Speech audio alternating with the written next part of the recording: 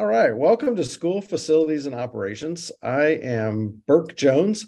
I'm a operations guy in a K-12 district in Kansas. So deal with facilities every day in my job. And on the podcast, we have two kinds of conversations. One, I bring a guest on that has a similar position to me, and we just talk about what's going on in their district, what their challenges are, what's going on in their life. And then the other kind is I bring a trade partner on and really kind of do a deep dive to get some questions answered that I have, which I assume a lot of other people would have the same kinds of questions. So that's what we have today on today's episode. I have Jereme Nollett from McCowan Gordon Construction, and we are going to be talking about commissioning. And so, I've heard about commissioning for a long time, but I still have a lot of questions. And so I thought it'd be a great topic to get some more information on and really get a better understanding on how it can benefit us. So welcome, Jereme. Well, thank you. Thank you for the invitation to come on here and speak to you about it. We appreciate it. Sure. So give us a little background on, how you've come up to this position, and then share with us something that's more personal about yourself, like that we wouldn't normally read about if we were looking at LinkedIn or something. Okay. Yeah. How I got here, I went to Kansas State University and graduated with architectural engineering. Career's kind of been split between the design world and the commissioning world. Graduating in 2007, the economy kind of went back and forth there a little bit. So that's kind of how I cut my teeth in on the commissioning side. I have a unique perspective from sitting on the design world to being able to test other people's designs. So now here I am at McCowan Gordon leading the commissioning team. Facts about me, I really love getting into sports, the housing remodels. I'm always working on my house and continuously updating it. And, I'm on house number 2 here. I really did enjoy brewing some beer. So I've got a Oktoberfest sitting in my beer fridge lagering currently. And, it's been a fun hobby that I can really apply some of, my nerdiness with the controls and how it's done and the process. And, so it's a lot of fun. Well, when's that going to be ready? I'm just going to plan my trip, to Kansas City. Yeah, so it's in the lagering phase now. It's been fermented, and so I probably have another couple of weeks here until it's ready that I can put it into the keg and start carbonating it. So very cool. Well, you went to the right school too. It was K-State alum. Yeah, I learned a lot. It prepared me very well. Yeah, well, sounds good. So let's dive into this commissioning. So I guess let's just start with kind of what the definition is, or in the big picture, what commissioning does. What do you do when you commission something? Okay. So at a high level, commissioning is a systematic process to ensure that the design intent is met and that the facility or the building systems operate the way that they're supposed to or intended. So you can get in there and the building may or may not, controls vendors go in, they, forest through the trees, they're programming everything, they're trying to make all the pieces and parts work, and, things get missed. We're all human. So it's a process to ensure, it's a quality control process to make sure that it's installed and operating the way that it should. Okay. So basically you take what the design engineer's intent was and then make sure that it's actually performing that way. Yeah. And it also, depending on when you start, if it's a lead project, it could start all the way at the very beginning with the owner, when you establish an owner's project requirements, and then you bring in the design team. So commissioning is really a thread, if you have the full breadth of the scope, to take you from conception all the way through turnover and handoff. So when you as the owner are there through the whole thing, you have the design team, and then it turns over to the construction side, and then it turns over to the owner. We can be that voice and that thread to make sure that your criteria is met. Okay. So I know there's a couple different, you could be talking about brand new construction or a building that's 20 years old or whatever. So let's talk about new construction. And I would just say a typical school project. So Mhm. not lead, probably. Um, what would be the best practices if we wanted to work with a commissioning, I guess, agent or company through that thing? Yeah, to me, it's get somebody that you know, like, and trust. If you get somebody you know, like, and trust, they're going to be out for your best interests. A lot of it is a business, but it's got to work for everybody. So if you have somebody like, and trust, it makes the process work really well. That they have your best interest in mind. So whether that's a third party or whether that's part of a GC, or if you have somebody like that, to me that goes a long way. That's find somebody with personal integrity that you really enjoy working with. But as the procurement kind of goes on, it really, you can customize your scope. You can customize kind of what you want to fit your budget. You can start with lead and you go with the OPR commissioning plan. It's a really defined process. To some schools, if they have a limited budget, we'll narrow it down to a kickoff meeting and just functional performance testing, and we give an issues log. And it's really just putting it through its paces. Anything can be customized to meet your needs.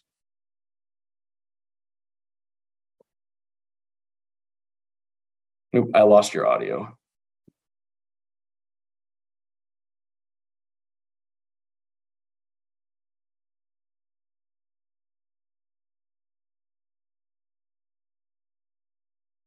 Do you have me now? Yes, I got you now. Okay. Well, we had a minor difficulty where my audio was out. So if you were working like during the design phase, like what does that look like? Are you giving feedback to the design engineer based on what we all decided was kind of our goals with this project? Yeah, so it makes sure that we align with what your goals are, what your energy goals are, what sometimes what you guys want for a sequence of operations. If you want to spread that across the board, you have a standard. We make sure that it's adhered to that, but we really look at it from a commissionability standpoint and maintainability. Okay. So how easy is it to test? How it's coordinating sometimes a lot of the pieces and parts, getting the controls vendor and the manufacturer in the same room if it's being integrated, and kind of making sure the left hand's talking to the right hand to avoid it down the line. Okay. So hopefully no one laughs at me when I ask this question, but what do you mean by sequence of operation? Okay, so every mechanical piece of equipment, an air handler, chilled water system, there's a control system of some sort, whether you have a central control system or it's unitary to that piece of equipment. Okay. How that equipment is programmed to operate is the sequence of operation. Okay. And so that's normally standardized, or like, I know we have that because we have a control system, but I don't know, I guess wasn't sure how standardized it was. So a lot of school districts don't necessarily have it standardized. Some do. We just went through an exercise where, we got commissioning on it, and the design engineer had a sequence of operations, but what the controls vendor put in didn't match. So we wrote all our sequence or all of our functional tests to match what the design engineer had, but the submittal was a copy and paste out of that. But what they actually implemented was different. And okay. What had happened was that controls vendor is used by that district all throughout, and they put in what the district standard was, but nothing was documented. So we went through that exercise to really document it and establish it. So moving forward, when they go to a design engineer, it's here are our sequence of operations. So that way everything matches across the board. Okay. So then, like, during the construction process, what does your involvement look like? Okay, so a lot of that, it's early on in the construction process. It's, making sure we're integrated into the schedule. That's kind of the big one. But then there tends to be somewhat of a lull, if you will. We'll come out and do spot checks. We'll walk the site, go through when the contractors go to install the equipment and start it up. We like to be there for some of the startups. When the equipment starts to go in, if part of the scope, you have pre-functional checklists, we're facilitating that, making sure that the subs and everybody is checking those off. Is the electrical connections there? Where's the controls? It's a install checklist, really. Okay. And then we'll have we'll carry on from there to test and balance will occur. Once that all happens, we have the test and balance report, then we come in and we do that functional testing and everything that's out there. So we work with the subs and put it all through its paces, make sure it's there. And we develop an issues log or deficiency log. There's 100 names for it. Right. And we help track those to resolution, Okay. So that's kind of as we get through that construction phase. So what would some issues look like? Like what would be issues? Yeah. So some of them are as simple as trying to think like a lead lag sequence on a humidifier for an air handler. This was one that came up yesterday where, we failed a humidifier came up, it acted the way it was supposed to, but when you fail a humidifier, they had redundant ones. The second one was supposed to pick up. It didn't pick up. So there was an issue with that one. Another one was this particular unit was supposed to have a dehumidification mode where, the relative humidity coming back in the return air was high, then it would, change the discharge air temperature to wring some of that water moisture out of the air. Right. It didn't incrementally change that discharge air temperature the way it was supposed to. So by identifying this, it allows the controls vendor to go in and correct that to get you what you guys wanted to have and what the design engineer had prescribed. So having just recently opened several buildings, those are issues we've had that, we had to like research and figure out and discover where they could have been headed off right when the building was opening instead of, 9 months later. Yeah. So, yeah. Okay. Because, we discover it when the papers start curling on people's desk. Like, I think there's a humidity problem in this room. Yeah. Yes, exactly. It helps with that occupant comfort and then, works with your maintenance team, so on the back end from construction side, you have the turnover and all that. So you may have training as part of your scope that trains your staff to know how to use it. Validating, you may have a warranty phase where we come back at 11 months, or deferred testing to say we do it in the middle of June or July. We may come back in the winter and, test your heating as opposed to completely faking it out, making it think it's 40 degrees outside. Right. Yeah. So, I can see a lot of value in this. What kind of what's a price range for that kind of, I know there's lots of probably scope options and everything else, but what would be a typical range for something like that? Yeah. So like you said, depending on documentation, what scope you choose, a good range for a school, is 75 cents to $1 a square foot. The dollar would be more if you have a lab, something like that. Depends on the intensity of it, where 75 cents for a typical school is probably pretty fair, assuming you have a pretty full scope, pretty close to lead. So, depending on what options you have, it can get a little bit lower. Okay. I'm just doing the mental math in my head. It's a chunk of money, but, to be assured it's going to work right when you open and then kind of have all of that documentation of how it was supposed to work and how, if we need to fall back and relook at something, my guys would have all that in hand. I think that could be really money well spent, I think. Yeah. Well, and there's also a return, which I'm sure we'll get to with retro commissioning. It's easier to see, but you have all the documentation, as you said, but you have a utility spend that if it wasn't operating correctly, it's probably using more electricity and that kind of stuff. Maintenance side of it, if you're hammering those compressors more than you really need to, it's probably going to have a premature failure. So down the line, you're going to have more spend. So it's kind of where do you, shift that money kind of thing. And, so yeah, I hadn't thought about this. It tends to have a pretty quick payback, usually 2 to 5 years, I think is kind of the average, depending on the building systems, there's always those. Yeah. Well, it is interesting because, the engineer designs this thing. The contractors put it in, hook everything up, turn it on. The engineer walks through and be like, yeah, it's, you can't see much on a walkthrough, right? It's blowing air. Yep. Yep. It's been tested, it's been balanced and all that. But there's all that other stuff that went into that happened before the switch was flipped that no one double checks. So I think it's a very interesting thought process, I think, for me to think about for the next time we do new buildings. Yeah. So let's talk about retro commissioning, because this is one that I think I've talked to a couple other guys in my position where they've done this. And they had significant results from it.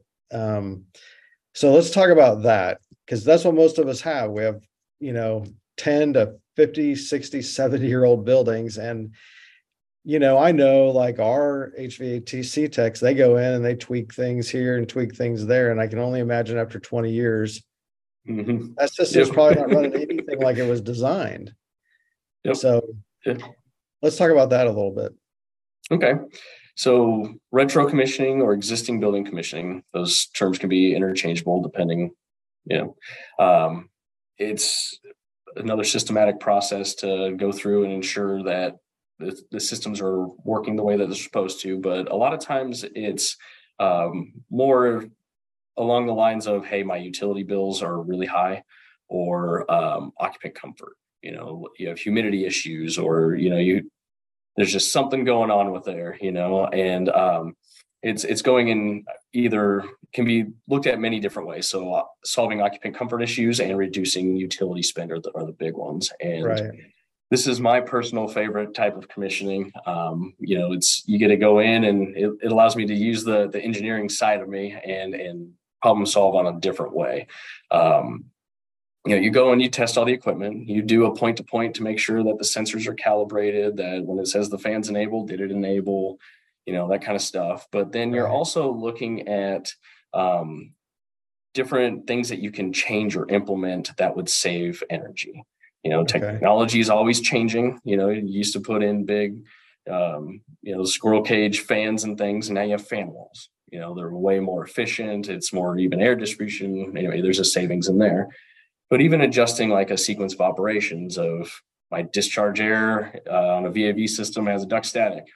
Instead of just a hard set number, you can make that change based on what the spaces are calling for. That saves motor horsepower, that saves, compressors and things like that. So, you put the system through its paces and you start identifying these things that you can change, and you start to calculate each measure that we call.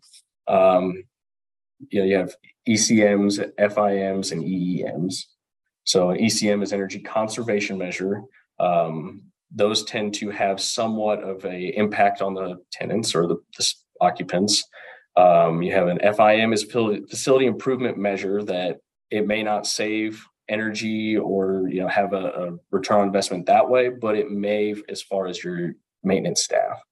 And then EEMs is energy efficiency measure that won't have an impact for say on the occupant, but it saves energy on the operation.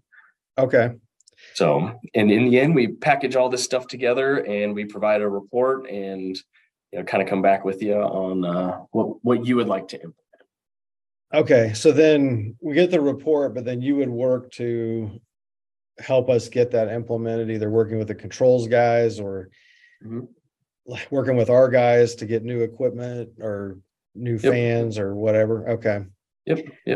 And I skipped some steps in there. If you have the occupant comfort issues, we may interview your staff. We may look at your maintenance records. There's a whole, there's the investigation part of it, but then there's the whole data collection and really formulating a game plan to go and do all that testing. And then we pull the analysis. So, okay. Does it ever, like, to do some of that testing, do you have to have it like accurately balanced? So when we go through and do the testing or the interviews and stuff, it's good to have it accurately balanced, but it tends to show itself, So if you have humidity issues, a lot of times your outside air may not be correct, or, there are things that tend to show that, hey, this isn't balanced well. And a lot of times that is a recommendation. Okay.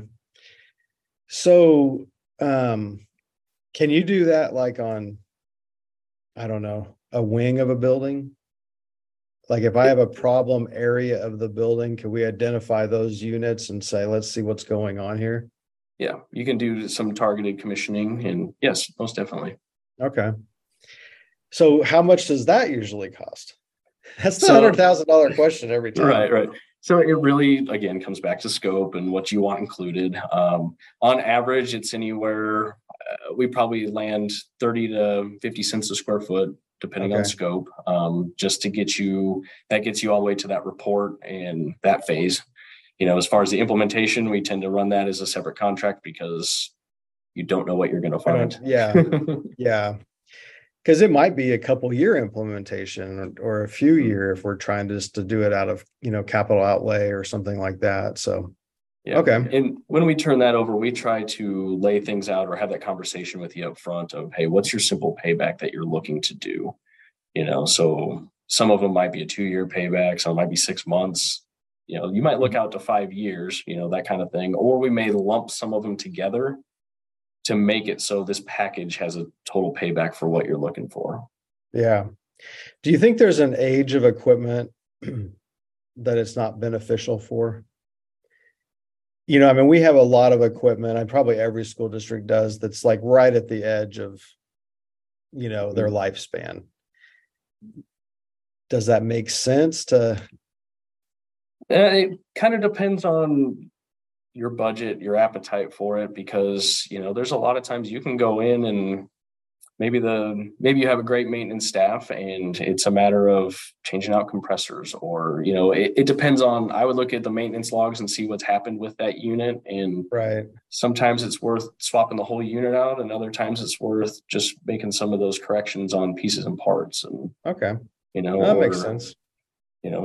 Hey, take out that old fan and put a fan wall in if it makes sense, and then that part's good. It depends on the equipment, to answer your question. Right.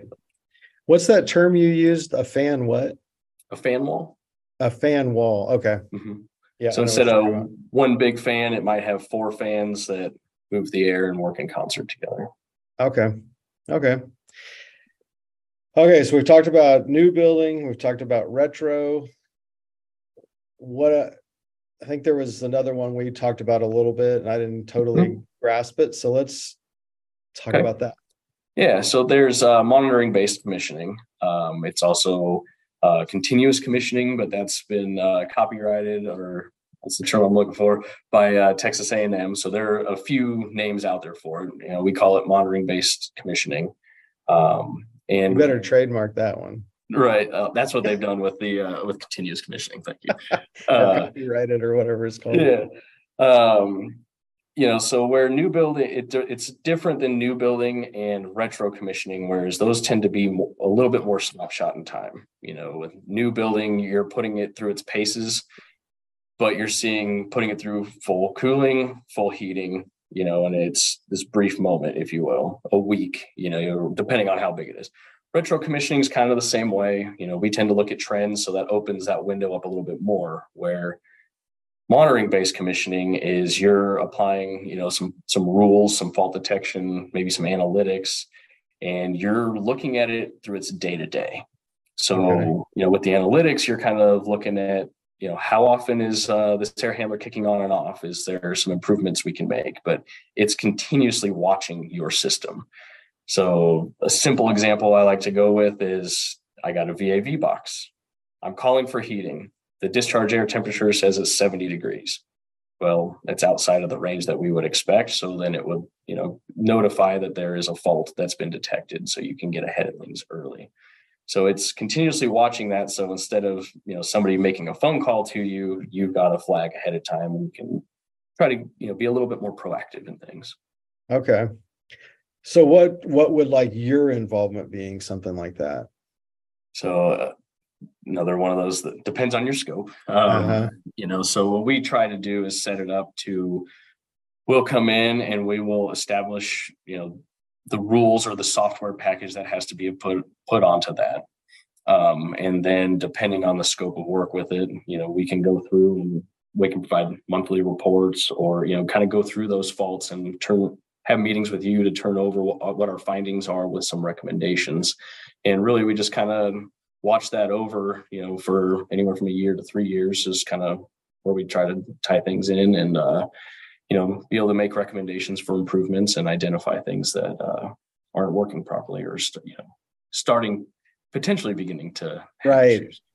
So is that typically a separate software and controls, sensor package than what our controls package is?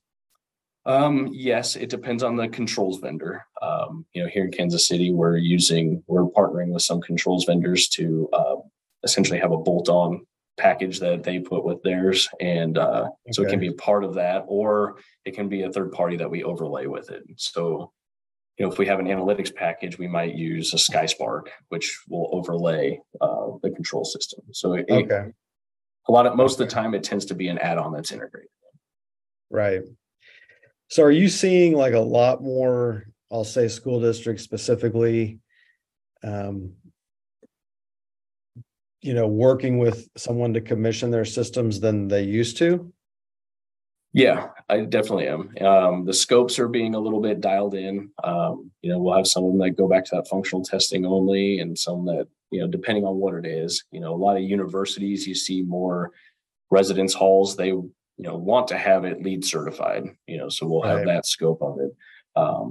But yeah, from a QA/QC standpoint, we're seeing a lot of schools because it's eliminating some of that headache or removing some of the headache and, setting that building up to a smoother turnover and transition. Yeah. I think that's what amazed me, because I was an architect before this. And so, we used to finish a building and like, oh, it's done. And then from the owner's side, you're like, oh my gosh, like we have to move everybody into this building right out, and then we have to, establish the culture and deal with all of the new equipment and controls. And it's a huge job as an owner to open a new building. So I think, having that commissioning side, man, we know it's working. It's going to go smooth. No one's going to be hot on the first day. That would be a huge load off of guys like me, I feel like. So, I think it sounds super cool. There's some buildings here I love to look at, either, a whole building retro commissioning or just some targeted areas where we know we have people aren't comfortable on a regular basis, so that might be in my future. So anything else you want to cover off on commissioning? Oh man, I could go on this for days, so I might end up putting you to sleep. So do you have any successes? You don't have to name names, but you have any, like, something that just stands out, like, we were able to do this for somebody? Yeah.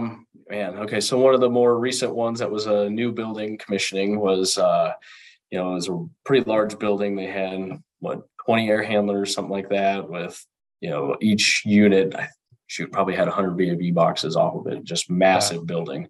Well, they had, an outside air plenum that tied into these ERUs, which then that fed to 1 or 2 air handlers. And we were having an issue where that outside air coming in was just really shaking or oil canning that ductwork, and it was really loud. We were trying to solve the problem. It was going all the way down through the air handler, and, you could tell it in the space. And, the manufacturer got involved, and we were troubleshooting this. And myself and another guy in our office, we, as the manufacturer's doing their thing, we went and did some additional testing on it. And what ended up solving the problem was on the ERUs, that outside air that comes in, it had a damper that opened from the top first. And then, as that opened, the fan was base mounted at the bottom and then went through the unit. Well, as that opened up, it stopped, 3/4 of the way to get the amount of air it needed.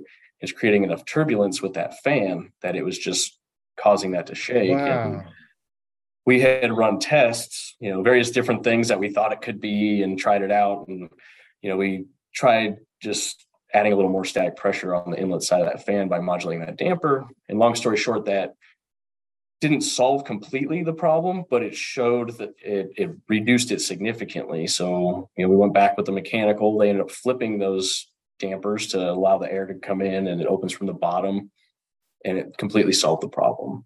So it was one of those really fun ones that, it's kind of like, you walk away from that one with a little more pep in your step, Exactly.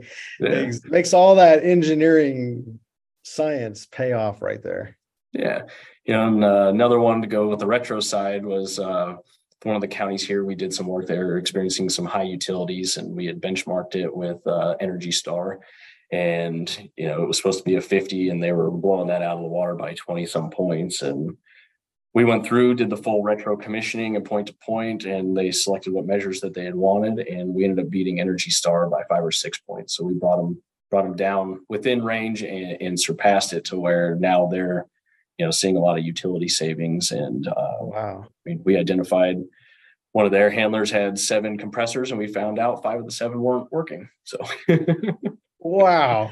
Yeah. So that was occupant comfort and the utility savings. So that was a nice email when they, came back and said, "Hey, we got the updated stuff. We wanted to share it with you before you guys started running it." So yeah, that's amazing. Just things you don't even think about, Yeah. So, and then our maintenance guys not even realize, some of the compressors were out. I mean, still working. Yep. So, exactly. Yeah. Oh, that's pretty cool. Okay. So at the end of these, I ask everybody kind of the same 3 questions. So it doesn't have to be a long answer. It's kind of a rapid fire thing. So what does your family or parents or whatever say that you do for a living? Ooh, not really sure they know exactly what I do. My wife likes to summarize it as I solve problems for a living and make sure things work the way that they're supposed to. So, around my house, I'm known as the problem solver, and something's wrong, I'm the first one they come to. So it's something I enjoy doing. So yeah, that's how they would summarize that. Yeah, that's a good one. So when do you get your best work done in a work day? Are you like a morning person, afternoon person? Yeah, I like mornings. It tends to be a little calmer. I can really focus on things and get it done. Yeah, I like mornings or after my kids go to bed. If I got stuff I got to do, I'll truck through it then. And, but mornings I tend to have the clearest mind and tend to get the most done. Yeah, cool. Well, I think what you'll find is that's what I used to do. And now that the kids are gone, I'm too tired by that time of night to do anything. It's got to be done by like 6 or 7, or I'm not doing it anymore. So, okay, last question. So I move back and forth a lot between using a paper-based planner or digital. So right now I'm like fully digital. I think I found a great system, but what do you like to use? Like you, I tend to flip back and forth, and something gets a little stale, I try to change it up a little bit. For our department, we tend to use the digital base. So everybody has their own, but then they tie into what our group does as a team. But I still have, some of my own little small stuff that's just quick check boxes. So yeah, I go the hybrid route to answer your question. You guys use OneNote, or what do you guys use as a team?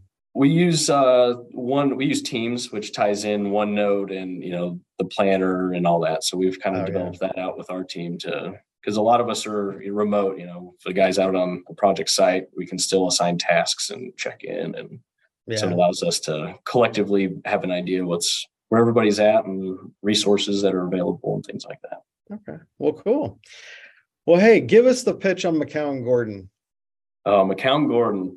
Having been on both sides of the commissioning, and the engineering side, McCown has always been fantastic to work with. They are problem solvers, and they like to come at things very holistically. It's let's pull all the different heads in to solve the problem.